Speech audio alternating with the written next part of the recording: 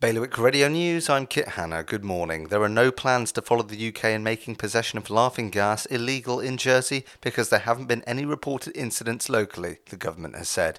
Meanwhile, a lack of clarity in the rules has been blamed for the recent extended controversy surrounding the contested vice presidency of Guernsey's Development and Planning Authority, with Deputy Andrew Taylor now confirmed as the true holder of the position.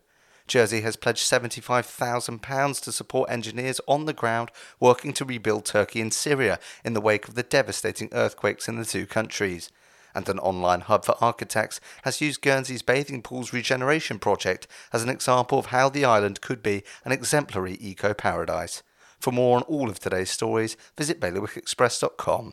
Your weather for today will be cloudy with a little rain likely, mainly at first, with a high of 13 degrees. The wind will be a south moderate force 4 to fresh force 5, occasionally strong force 6. High tide is at 11:30 this evening.